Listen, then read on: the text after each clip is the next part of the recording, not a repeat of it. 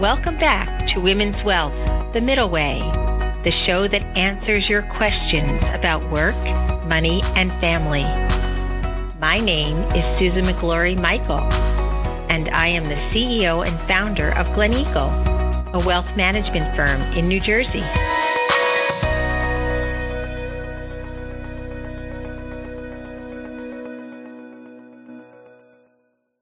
On today's episode, I am joined by Lynn Griffin, CEO of Welcome Events and President of Welcome Walks.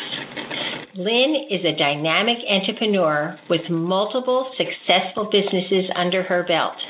After over 25 years innovating and working in the corporate events industry, she has turned her focus to altering the travel landscape with digital walking tours.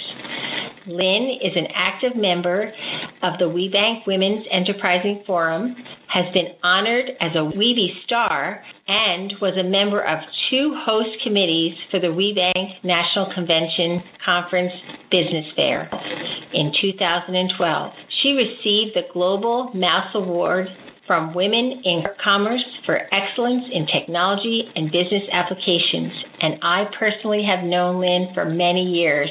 And I cannot tell you, I always say, if you want something to turn to gold, put Lynn on your team. Lynn, welcome to our podcast today. Thank you so much for having me. You were in business and had a successful business, and then your husband asked to join your firm, which I think in society is rare, and you agreed, and you brought your husband in, and then you became a team. He was working for you. Then we all know, sadly enough, he became ill and eventually passed away. Can you talk a little bit about how you transitioned from bringing your husband into a business that you had built, then having, again, another transition of caring for him and still running a firm? I mean, when you tell your story, so many of us are a little in awe of all that you did and did it so smoothly, but also that now you're able to share with other women that are going through similar things. Can you talk a little bit about that part of your journey in life? Sure, because they were the most impactful years. I opened my business in 1984, and I was in business for about 8 years before my husband joined. And it is very hard. There's a lot of male-female partners out there, but it is very hard to have your husband work for you. That's not usually the way it works. But the corporate events were successful, and it seemed to make sense at the time to both be working towards the same goal, pooling our resources, and we had different talent sets.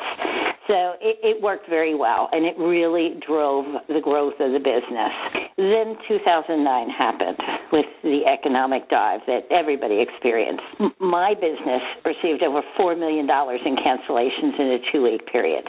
Shortly after that, maybe just a couple of weeks, that Richie was diagnosed with lymphoma. And that journey began with us. Navigating the business through the rough waters of 2008, 2009, while being a caregiver to my husband, and he spent most of those next 10 months in the hospital, and trying to ensure that our only child's senior year in high school was exciting and memorable for her. It was probably the most challenging 10 months of my life. And after those 10 painful months, we ended up losing the battle and my husband left us. And then came another challenge, really, getting through the grief, getting reacquainted with myself and figuring out my new role in life and in business and keeping everything together. It was hard. It was really hard. I'm so impressed with myself when I look back at it. But I'll tell you something interesting. As I struggled with it all, I heard a quote. It was on the Newfoundland, Nova Scotia travel website. And it was this gorgeous video with crashing waves and cliff-top views. And at the end, a booming male voice came on and said, when you write the book about your life, make sure there is at least one extraordinary chapter. And that got me up. It got me out of the chair. It got me shaken off the grief and the pain. And I realized Richie was gone forever, but I kept waking up every morning, and it was time to, get back on the horse and get moving and actually live my extraordinary chapter. And I stayed committed to living the extraordinary chapter these years since. And having known you for a while, Lynn, and kind of having you as my idol and role model of women who can overcome adversity and what our listeners may not gather today, but you have the best laugh and sense of humor than anyone I know.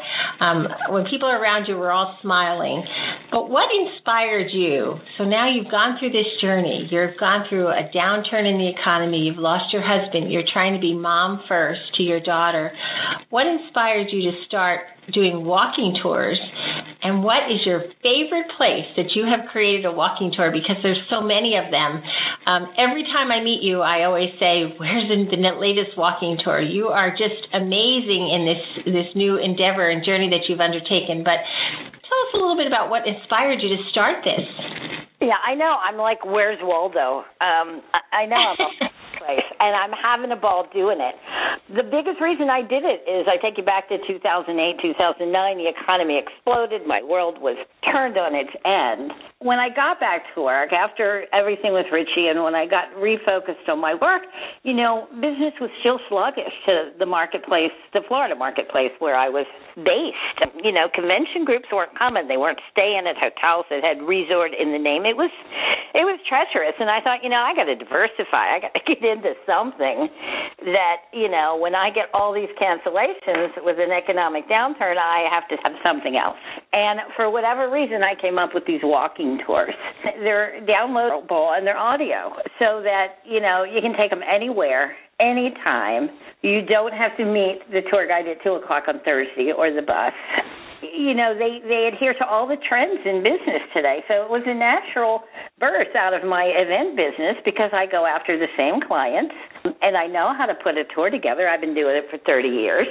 So that's kind of how I came up with them. And I took them another step than the others that may be on the market, and that's that they're customizable. So it's easy for a university or a corporation to purchase them in volume and brand them and give them out. So that makes them really unique in that marketplace, and I'm kind of proud of that idea. Well, I guess I can attest to that. I have young millennials who are living in the cities, and I've kind of guided them to your tours, and they're in awe of it. So you've got the young people thinking you're amazing. So that's your ability to really bring young people in. Well, by 2020, which is right around the corner, 50% of business travelers are going to be millennials. And millennials are known to prefer experiences over gifts. So it's the right market at the right time. And it's hard to keep up with them because I'm a little bit past millennial age. But it's nice to have them as a target market. It really, really is. And corporations, too. I know I've been on several events when you've really been able to do that for corporations. I think it's a great idea. When it's one thing to get on a plane when we have to travel and we're in hotels, but it sort of gives it a wow when they say, hey, we're going to get up early tomorrow morning and take a walking tour in the city you're in. To me, that's a real plus, and it gets people to talk to each other and know each other. But, you've also, besides, I can't even believe I have to go on to the next thing you've done. You've also dedicated so much of your time to working with women in business to provide opportunities for business development. And I know that one of the forums I was on for WeBank, you led us. And can you tell us a little bit about how you've become involved in this effort and why you're so passionate about helping other women?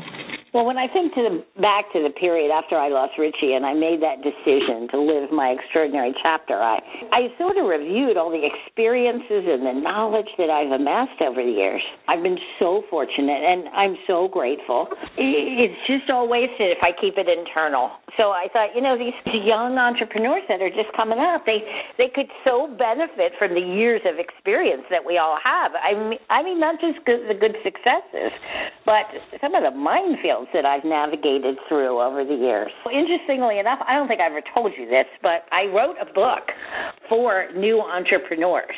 And oddly enough, I called it The Extraordinary Chapter because I had to. It led me in the direction of, as I wrote it, and wrote, a lesson in each chapter about how to keep the lights on, how to do this, how to know your customer, all the different things that we can share with the young entrepreneurs. I just realized that there's just so much that it should be a prerequisite to get to reach 50 is to share your experience with at least one person a year, under that age, because there's so much that you can help them to avoid. There's a lot you can help them to do, but there's even more you can help them to avoid. And let them do it the easier way instead of the hard way. I agree. And I'm laughing here. I can't tell you how many conversations we have had over time. And no, I never did know that you had written a book. But I am not surprised. Every time I talk to you, Lynn, there's something new. So that is amazing. Every time we invite a guest on our podcast, we always ask them to leave with one piece of advice to maybe younger women or women out there who are just beginning their career. We often talk about our daughters and them, they're coming into business or starting their careers. And I will say that having a daughter coming into my business, you have been a great role model to her. And I know that you each even have like an ongoing check-in. But what would be a piece of advice you would give a young woman who is just beginning her career, especially having been as involved in helping other women out there? I get asked that question a lot, as I'm sure you do too, and I always have two things, but I'm going to pick my favorite thing, and that is I would tell her that you have to love it. You have to have the passion because you're going to need it. Because starting a business and building a business, it's not for the weak-hearted. It'll take more energy, more passion, more of your time, and the support of everybody around you to make it a success. And there will be many times that you'll spend more time with your business than with your spouse or your kids. You have to be prepared for that, and you have to accept it, and you have to love what you're doing all the way through all those challenges. I'm laughing as you are saying that because when my children were growing up, I don't think they knew the difference between growing up in our family and not coming to work. I think they thought it was just one entity. And I always tell young people there is no difference between work and family. It's all one. It blends in. It becomes, you're right, a passion. And because it's your passion and you're happy, everyone grows with you. So we always say, as my business grew, my children were growing. So I'm not sure we did it well, but we did it, right, Lynn? Exactly. So, Lynn, I can't thank you enough for joining us today. You are an inspiration to me. You're an inspiration to a lot of our fellow, peers who are in business with you. And I am not kidding. Every time you're around, we're all smiling. And you have the best laugh I've ever experienced in my life. We're always laughing with you. And we're supporting you and your biggest advocate because you are definitely a role model that you've journeyed through adversity and you didn't just survive, you soared. So thank you for joining us today. Thank you so much for having me. It was nice to talk to you. Thanks for tuning into today's episode of Women's Wealth, The Middle Way. Make sure to subscribe to us and leave a review on iTunes, Spotify, SoundCloud, or your favorite podcast app. Join us for new episodes every other Wednesday. See you in 2 weeks.